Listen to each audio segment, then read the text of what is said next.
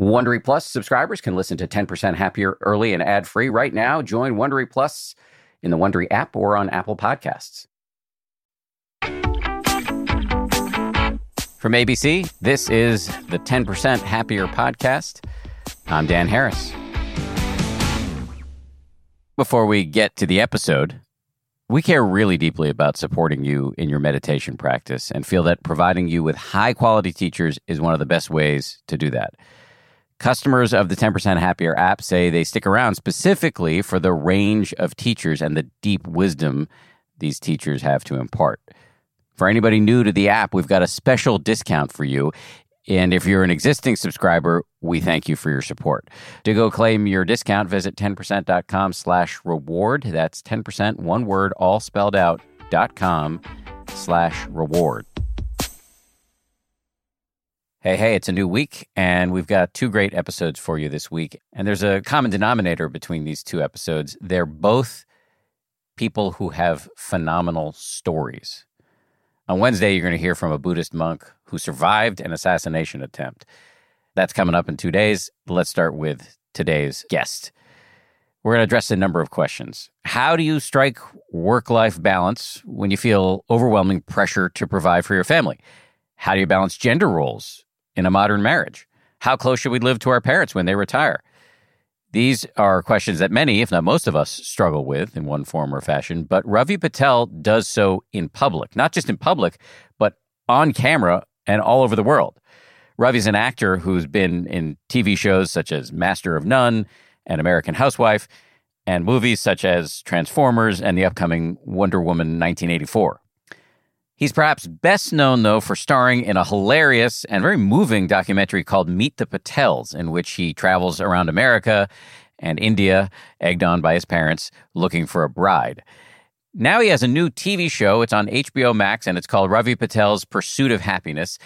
In each episode, he and somebody in his life, his wife, his parents, his best friend, go on a global adventure to address a major life issue.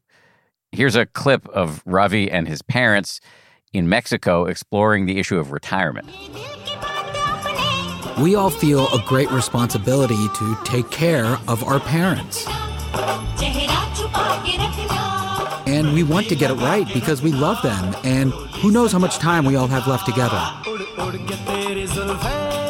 What I realized is that what I want more than anything else is for them to have this.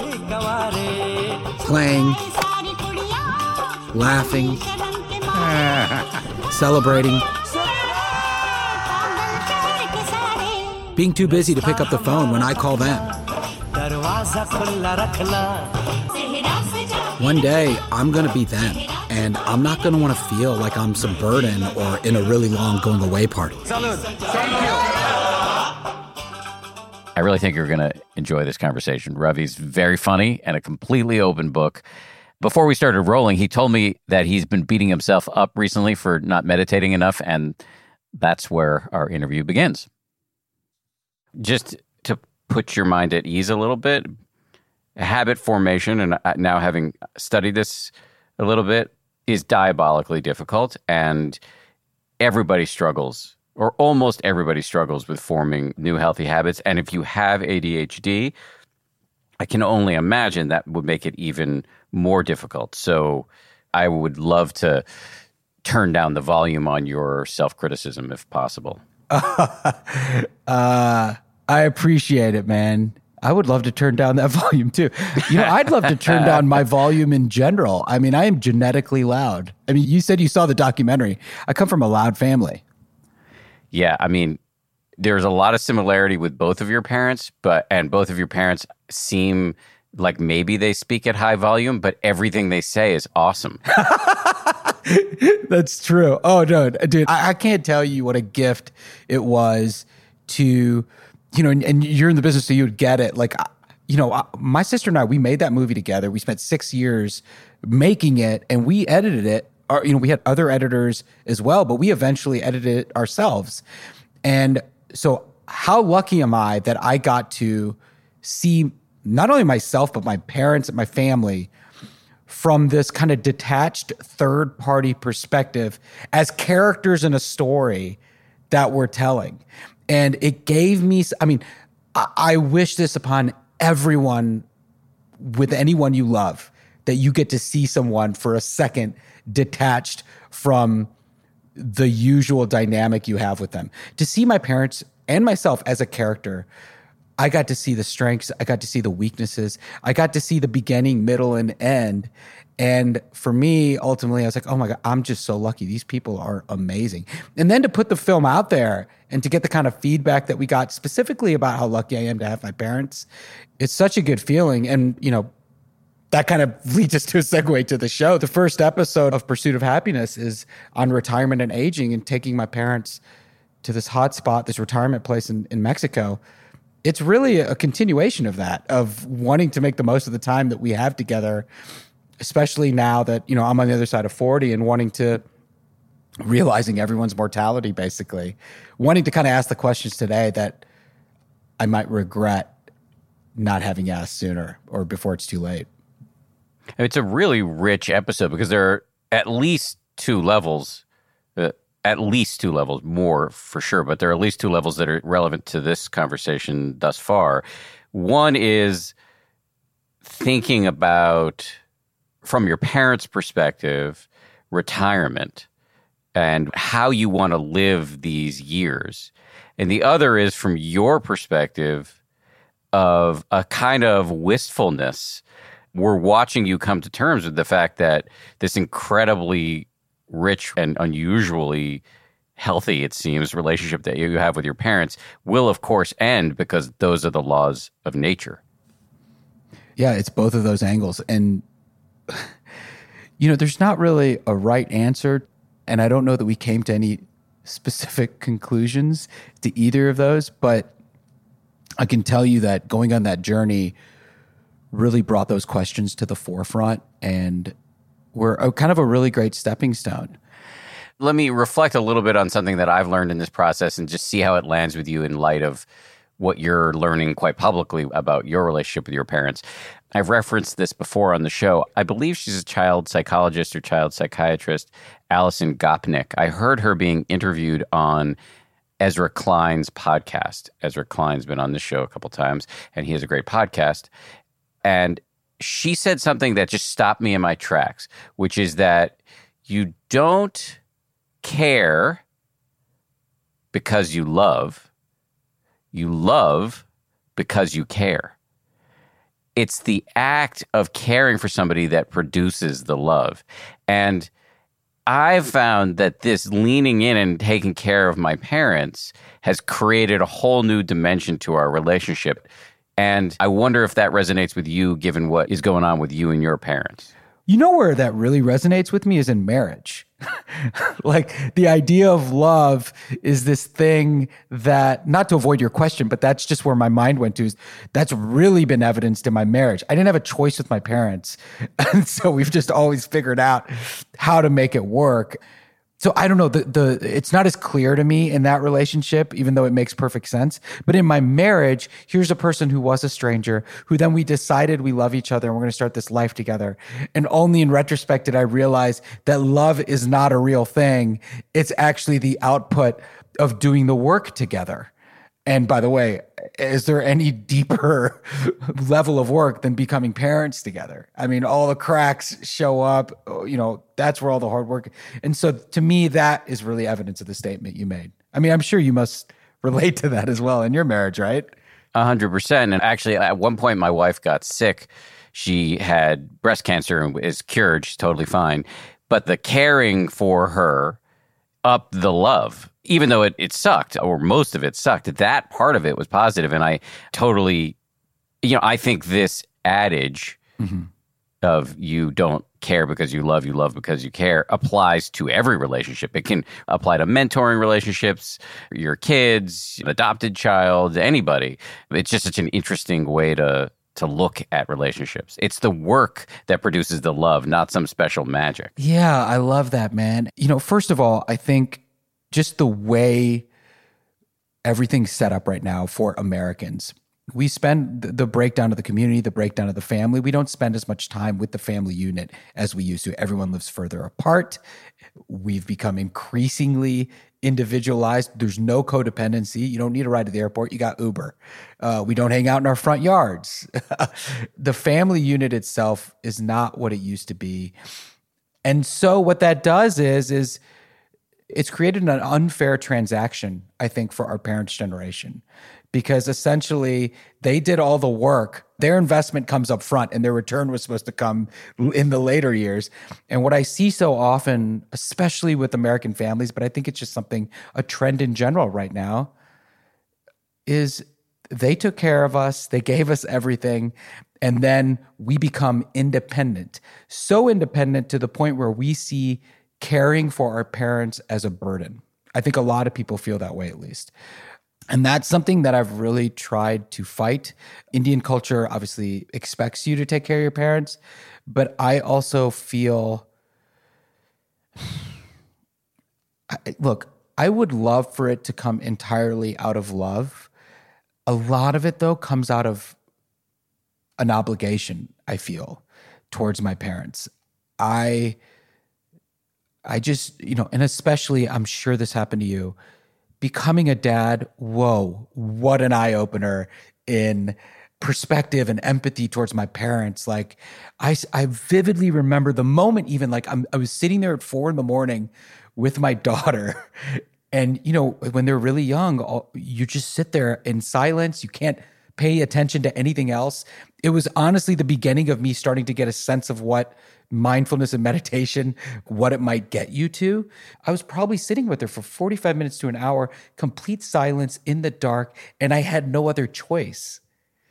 And I remember at the end of that moment, because I spent the whole time just looking at her and loving her. That was it. And it wasn't a complicated thought. It was just that singular intention. And at the end of it, I thought, whoa, this is what my parents have done for me for 40 years. Maybe it's a little less the older you get, but they have spent a lot of time just wanting me to be okay and wanting me to love them back.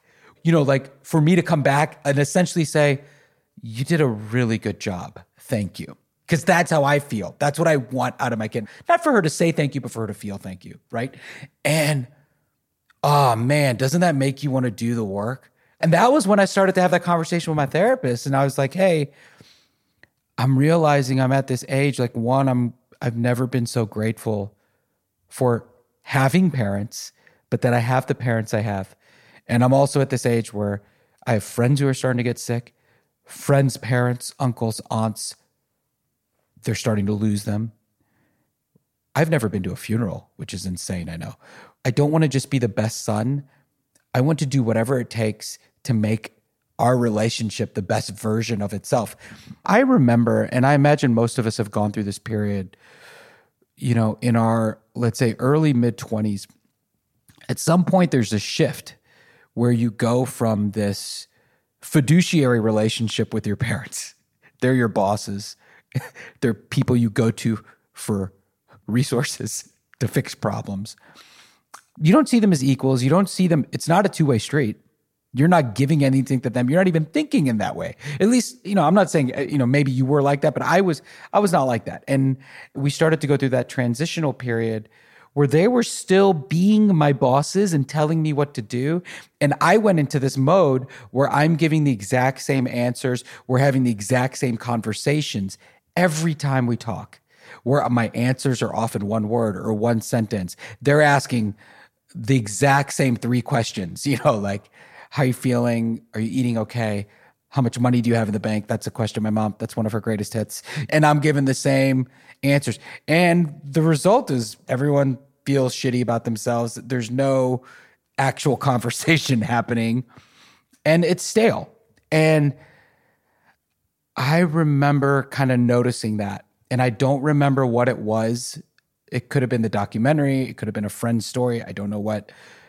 But I remember thinking, oh God, this is not the relationship I want with my parents. And so what I started to do, for better or for worse, was I started to pretend to care.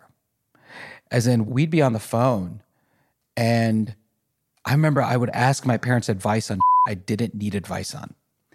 just for the sake of making them feel human and important. And I started asking them, like starting random conversation pieces. Because keep in mind, at that moment, I was on the other end of that bad habit that we had created in our dynamic. So I was faking as much for myself as I was for them. But a funny thing happened. Like when I started to treat them like humans, they started to be human and treat me like a human in turn. And to me, it was a perfect evidence of doing the care, of actually the spark of caring and how that can lead to love. I want to step back for a second because there are other subjects you tackle in the show that I want to talk about. But before we dive into that, and those include work-life balance and marriage and parenting. But before we dive into that, I want to step all the way back and ask, why do you want to do this? Everybody wants to be happy, but most people are not very systematic or thoughtful about it. And even those who are not doing it in public. So what's going on with you that you decided to do this work? Well, I think you know the answer because you and I are doing the same thing, but I'll give it to you nonetheless. Well, maybe yours is different. Mine is just I'm a greedy narcissist and I'm just looking to sell books. So what's yours? I've heard you say that plenty of times, but that's not the truth. The fact of the matter is, you know you're lucky to be where you are doing what you do, and you know that this path is hopefully going to be healthier for not just you, but the people you love. And that's a privilege, just to be in that position. And I think, just to bring it back to our parents, I think that's something that good parents really teach you. I was listening to Michelle Obama's podcast with Barack, the first episode, and one of the things they said is that I think Michelle asked Barack, "What's the one thing you wish you could teach everyone?" And they both agreed that the one thing they wish they could teach is how important giving is. How that is actually the most selfish thing you can do. It's the most personally fulfilling thing you can do. My parents taught me that. That was something that was ingrained for me, community first, family first, whether it was through actions at the temple or always just, my house growing up was like an immigrant halfway house, just like different Indians coming through that we were supporting and helping set up in this country. And so I know that to be true of just the giving. And I mean, this sounds so cheesy, but like I have the evidence in me. I just know it in my loins. So I'm always kind of chasing more of that. And Meet the Patels was more evidence of that. That was a really big turning point for me. Prior to Meet the Patels, I had quit acting twice because I kind of fell into acting. I was an entrepreneur. I was like a finance guy prior to that. And I fell into acting. I was in LA and all of a sudden this career happens and I kept doing it because I was making all this money and it's something that everyone else wanted to do. But I thought it was the dumbest thing. And I had no spiritual relationship with it at all. And it wasn't fulfilling to me. But when I made Meet the Patels, here's a film that's about my life. It's about a real important chapter in my life. I make it with my sister, with my parents. And the result is my sister and I, who previously, I didn't necessarily like her. I always loved her. Now we're legitimately best friends because as a result of making that movie together, we couldn't fire each other. We made each other cry. We sent each other to therapy. And now we really figured out how to see each other and love each other.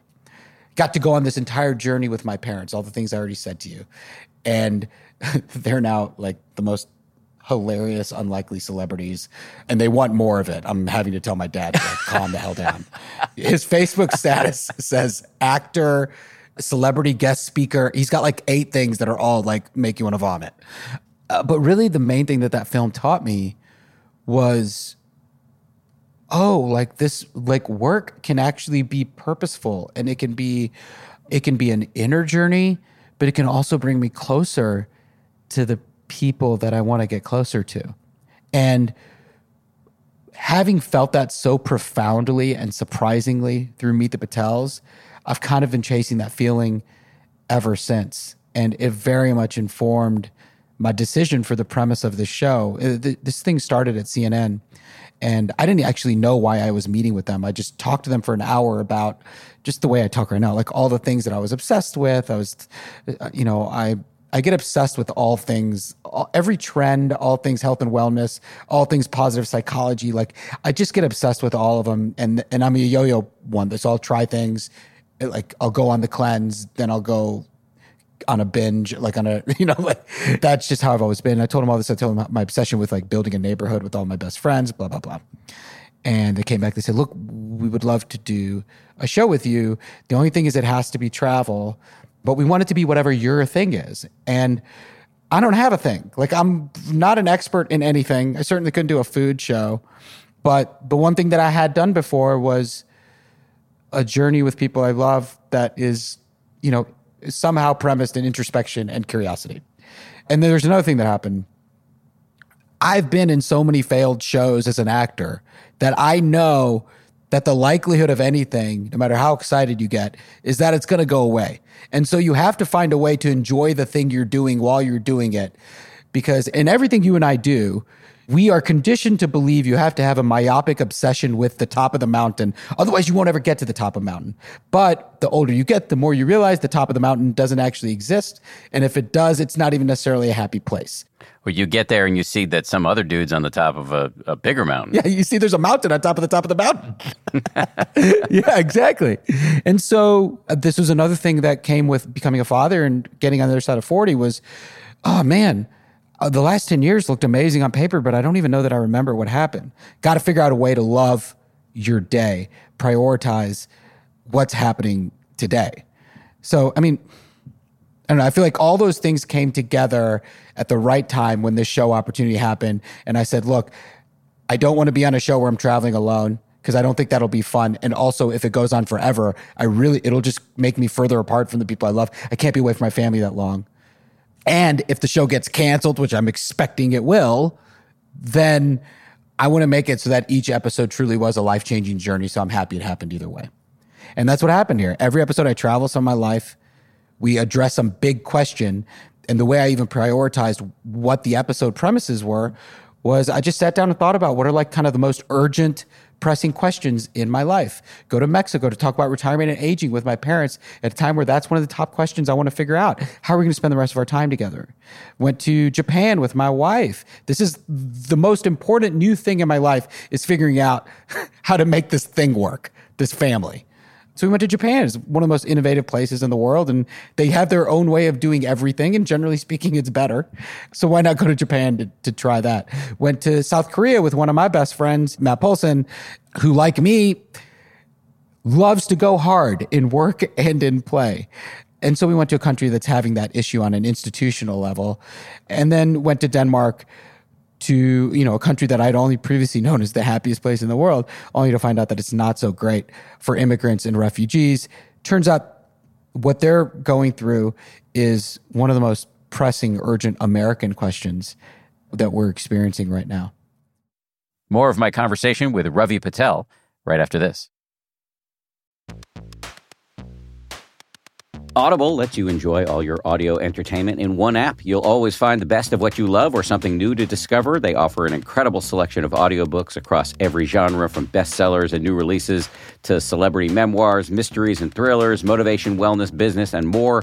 Audible is the destination for thrilling audio entertainment with highly anticipated new releases and next listen recommendations for every type of thriller listener. The selection over on Audible when it comes to true crime, mystery, and thriller is quite extensive. They've got John Grisham, tons of stuff by Stephen King, David Baldacci.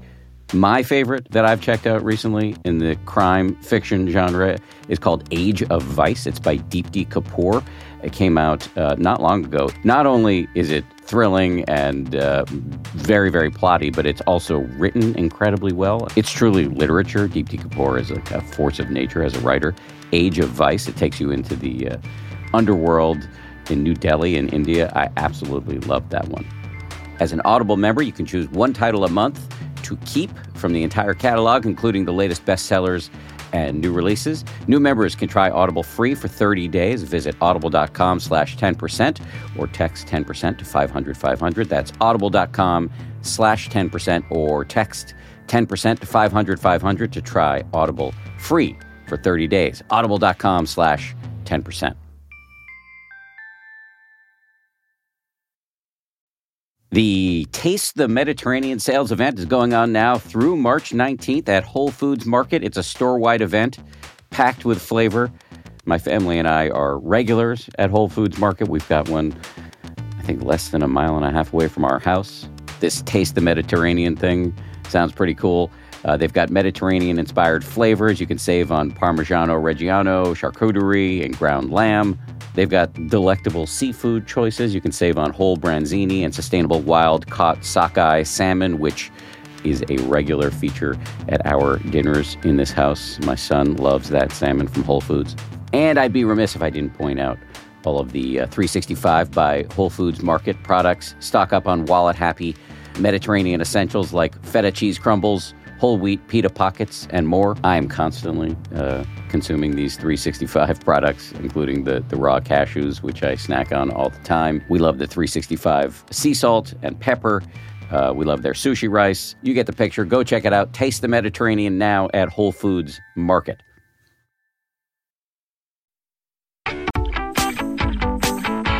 So work-life balance. I didn't see that. That was the episode you went to Korea. I didn't see that one. I'm kind of obsessed with that issue because I'm not the best at that. I'm Mr. Happiness and blah, blah, blah. Yeah, that's what you do. I mean, that could not be more your business. Yes, but I'm a massive hypocrite because I work too much. Even now? What? Yes. I mean, I've gotten better. I stopped anchoring Nightline, and that means I'm home in the evenings and I have dinner with my family every night, but I still work 7 days a week. And I had a conversation with my son last night. I was reading him a book. And I see my son a ton, so this is going to sound worse than it is, but he had been fighting my reading him the book. He wanted me to read the book, and as I was reading the book to him, I said, you know what? What's up? You don't like Daddy? And he was like, no. You know, it's like we keep missing each other. I try to hang out with you, but you're always working. And I was like, oh, man. Because it's true. Sometimes he comes up to me during the day when I'm trying to work, or he often comes and interrupts this podcast with no pants on, but I can't hang with him in that moment. And then sometimes when I'm ready to hang with him, he's like on a mommy trip. I'm curious to hear about work-life balance. I've done a lot of work on myself, but that's an area where I'm still not fully formed. Yeah, look, work-life balance, I think, is maybe most people we know's number one challenge. Look, you're kind of in the perfect story. You work in journalism, which is an incredibly, I don't know how to put it, like work aggressive. There's a pride in workaholism in journalism. It's an incredibly competitive, lot of big egos, and you do it in New York at the top of the game. I mean, you've got a lot of pressure. You know, in entertainment in general, like I said earlier, you feel like you have to have this myopic desperation to have a chance of succeeding. And the problem with that is that every time you create an opportunity, you feel the need to create more opportunities out of that opportunity. So that's a never-ending toxic feedback loop, if you think about it. It never ends. I feel that so much, and it's one of the conversations I have most commonly with my wife and talk about in therapy quite a bit. Look, I think the conversation for me started with probably 8 to 10 years ago, this idea of purpose and work, and trying to figure out ways to have my work feed into my overall purpose, okay? Which I realized then and I realize today is a privilege. 99% of people don't even get that possibility. Right now, many people don't even have jobs. Right now, many people don't even have jobs, exactly. I'm fortunate enough where I think I've figured that out pretty well. I have almost an entirely triple bottom line approach to everything I do. And if anything, it's a singular bottom line where you know, I'm fortunate enough where money isn't even my main thing. Not that I'm wealthy by any means. I'm not. But I certainly now chase experience and what something does for my life and my family's life more than I do necessarily what it's going to do immediately financially or career-wise. Why South Korea? What's their problem, and what did you learn about how we can be better at work-life balance there? So South Korea was a very poor country 60, 70 years ago, and they had a lot of work to do. So as I understand it, a dictator came in, put in all these programs to essentially pump up the GDP as quickly as possible. Fast forward many years later, the country has made one of the best comebacks in world history, as I understand it. But the downside of it is a kind of collective systemic addiction to work, to the point where depression and suicide is a problem. They're literally creating social programs to combat them. We walked along this bridge where there's pictures of delicious food and little positive messages beneath them. People refer to it as the suicide bridge. And these messages are meant to hopefully turn people around and put them in a good mood. They have these things called death cafes, which we went to in the episode, where you literally go and simulate your own funeral. You lay in a casket for 12 minutes. You write your own eulogy, which was an incredible experience. I can tell you the main thing that I got out of it, which was, first of all, when you hear your eulogy at your own funeral, nobody talks about what you did. Like, they don't. They remember how much fun you had together, how much you made them smile, whether or not they liked you. They don't even bring up, that you had this amazing podcast or TV show. And so it's a great reminder of what really matters. And for me, I kind of came out of that in a new way. I'm like, okay, I'm really lucky that I get to do this purpose thing with all my work. But that's also kind of cheating, because what I've done is, by saying all my work is purposeful, I've decided I can work 100% of the time because there's no line between my personal life and work. So now what I've been working on, and the pandemic has been really helpful because it's forced the issue, is really bifurcating the real estate between work and non-work. I'm forcing myself to not work more often. And this is the real challenge, the thing that I really suck at, was something that I think mindfulness could hopefully help me with, getting my mind to stop working when I'm not working. Because as I'm sure you know, like, so often I'm with my family, but I'm just not. And so now I've realized that what I really am seeking is more time for nothingness, more passivity, more time to just be. The other night, I was sitting in the dark eating ice cream. I don't know why, but I did it for many minutes.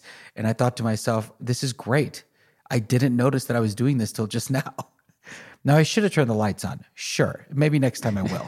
But my point is, I'm trying to learn. It's almost like going back to my child state.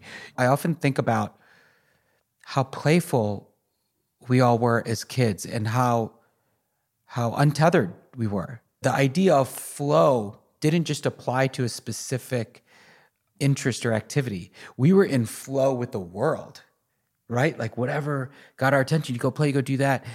And I look back on those days with such envy, and I'm like, well, where did that go? Because I still have my essence. I'm a very happy, optimistic, playful person.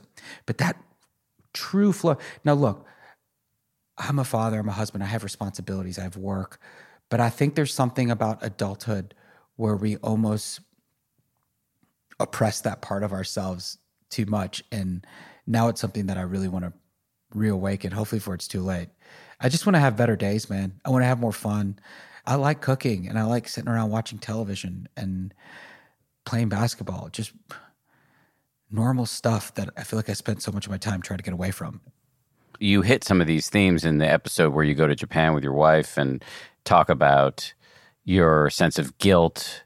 You had statistics about the number of times per day a parent feels like a bad parent. And I was like, wow, that's that. Yes, I feel that all the time. And you talk about your own feelings about worrying whether you're a good enough dad and worrying about, having this pressure to provide for the family, which then, of course, takes you away from the family, both physically and psychologically, and having a different worldview from your wife, who a little bit resents having to do all the work with the family, with the kid and the dog, while you're, providing, and you both have these different pressures. I saw a lot of myself in that episode, for sure.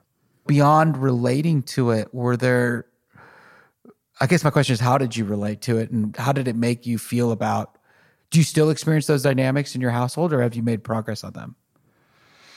Both. Still experience all those dynamics, mostly just sort of my internal guilt stuff, and we've made progress.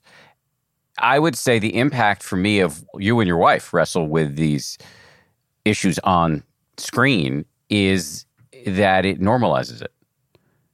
I'm thinking, I hear, oh, all parents have this? This dad, who is by every measure a good dad that I can tell, is also telling himself a story about how he's a bad dad?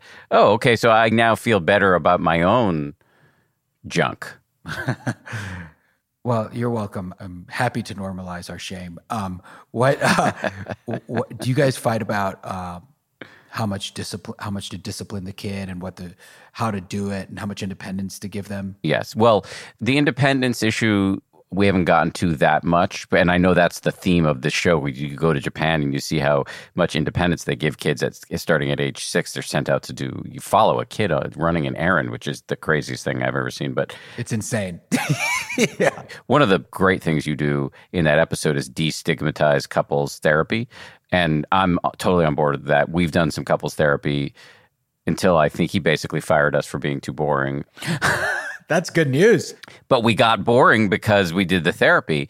So we don't fight too much, but we definitely have disagreements about, I'm all like, when he's being a jerk, time out, buddy. And she'll let it go longer than I would. I'm a little bit more of a disciplinarian. So we disagree on those things, and that's tough. Yeah, it's tough. It's so funny. I think at the root of parenting is how we disagree and fight. It's like, to me, every challenge with parenting for me has been more about the marriage and how we figure things out together. I actually don't get a ton of anxiety about, is my daughter going to be okay? Am I going to be okay? For the most part, I feel pretty good about all that stuff. Thank God I don't have those fears, because I have plenty of other ones. The stuff that always is hard for me are just my wife and I. And, early on, all we did was fight. And, in fact, probably we had a moment this morning, not unlike the one you just described, where my daughter kind of like took a swing at the nanny, like with tried to slap her, but didn't slap her. But she did it as like a threatening, like that. And so we came and talked to her, and we're like, hey, and my attitude was, we should punish her for this, right?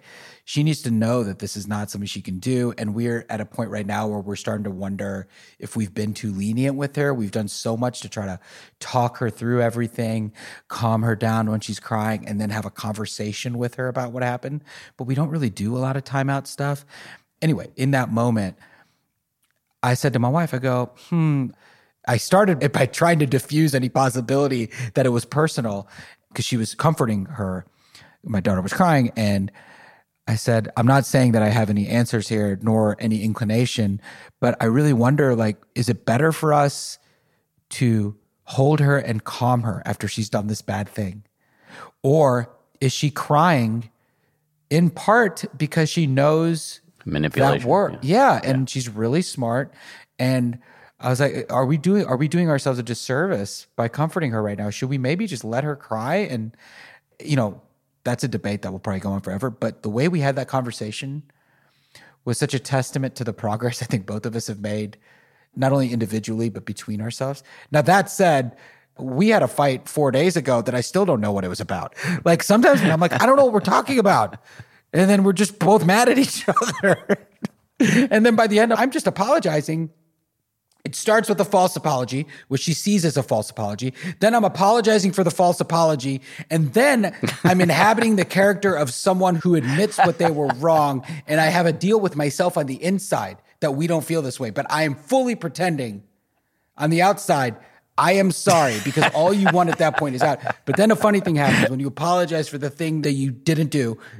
After the apology and seeing her soft reaction, because my wife's just a better person than me in all regards, then I look back and I'm like, oh, I'm so glad it went that way. And I remember, my new thing in a fight now is I try to tell myself the mantra, which I forgot this 3 days ago. But generally speaking, whenever things start to go south, you know how you feel it coming, like vomit, like before it's even there, you start to feel that small, you're like, oh, we're about to get in a fight. Whenever that happens now, I try to tell myself this mantra, like, create a safe space. Create a safe space. Like, let her know you're on her side, create a safe space. And I've noticed how it just leads to such better outcomes. And anytime we get in an argument with our spouses, it's the ego that tends to get in the driver's seat. Yes. And sometimes I notice like I'm trying to tune into like, what do I want here?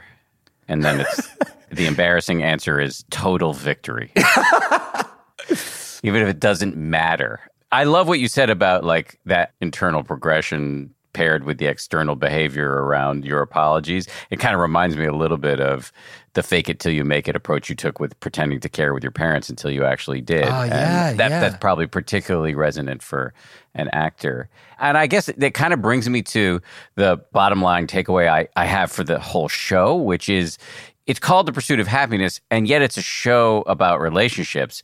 And then you realize, well, happiness is contingent upon relationships. Happiness is synonymous with good relationships.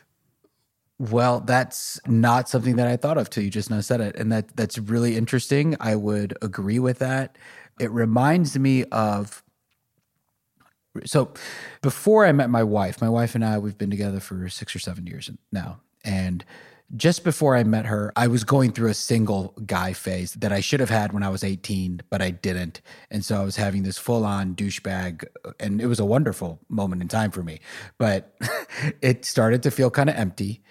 And around that time, a close friend of mine had given me this Buddhist little booklet. And the main thing that this pamphlet kind of taught me was it said that, you know, all books about positive psychology or whatever, they all say the same thing, that, you know, the point of life is happiness and giving and blah, blah, blah, blah. But this one said it in a way that would really, I would say, change my life, which is it said that the way to measure one's happiness is by the time they've passed the extent to which they've contributed to evolution. And that was really revelatory for me because it really broke down, okay, if that's the measure of happiness is the extent to which you contribute to evolution, the way you can most contribute to evolution is directly proportional to the intimacy with which the people you're in contact with. Now, just to be clear, when you say evolution, you don't mean natural selection, you mean somebody's personal growth? That's a good question. By making the world move forward in some way. How much have you made the world a better place, essentially? And obviously, you have the most impact on the people that you're closest to. And from that, I kind of figured, oh, well then, the highest form of intelligence is actually not being good at math or having any incredible skill set. It's actually kindness. And that quote from that Buddhist pamphlet, to me, might be evidence of what you just said. Yeah. You know, if true happiness is derived from the extent to which you're making the world a better place, then naturally the way you give and make the world a better place is through the people you're closest to and through your relationships. Yeah. And that's also, I mean, that's basically what the Obamas said in that podcast. And if the Obama said it, buddy, you know? It's such a pleasure to meet you, although albeit virtually, but yeah, same. Much more to come, I hope. Well, I appreciate you having me, man. I hope we get to do more of this. Big thanks to Ravi. Really appreciate him making the time for this. Go check out his show on HBO Max. Big thanks as well to the team who work incredibly hard to make this show a reality 3 times a week or 2.5 times a week, depending on how you count it. Samuel Johns is our senior producer. Marissa Schneiderman is our producer. Our sound designers are Matt Boynton and Anya Sheshik from Ultraviolet Audio. Maria Wortel is our production coordinator.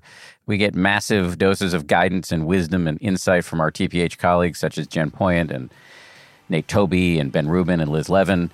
And finally, big thank you, as always, to my guys from ABC News, Ryan Kessler and Josh Cohan. We'll see you all on Wednesday for Bhante Buddharakkhita. He's a fascinating dude. As I mentioned at the top of the show, he's a Buddhist monk who survived an assassination attempt. He's got an incredible story. That's on Wednesday. See you then. If you like 10% Happier, and I hope you do, you can listen early and ad-free right now by joining Wondery Plus in the Wondery app or on Apple Podcasts. Prime members can listen ad-free on Amazon Music. Before you go, tell us about yourself by filling out a short survey at Wondery.com/survey. If you travel, you know how to pull off a perfect getaway. You know after you enroll with your Delta SkyMiles Platinum American Express card, you get up to $10 back monthly on U.S. rideshare purchases with select providers, like a car to the airport.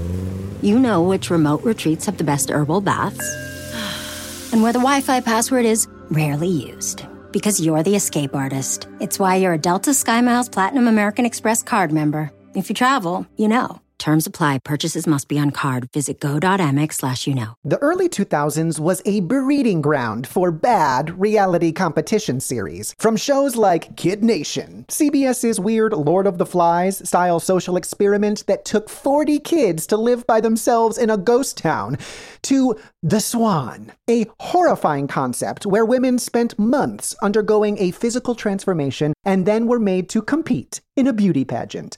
Hi, I'm Misha Brown, and I'm the host of Wondery's podcast, The Big Flop. Each episode, comedians join me to chronicle one of the biggest pop culture fails of all time and try to answer the age-old question, who thought this was a good idea? Recently, on The Big Flop, we looked at the reality TV show The Swan. The problem, this dream opportunity quickly became a viewing nightmare. They were isolated for weeks, berated, operated on, and then were ranked by a panel of judges. Follow The Big Flop on the Wondery app or wherever you get your podcasts.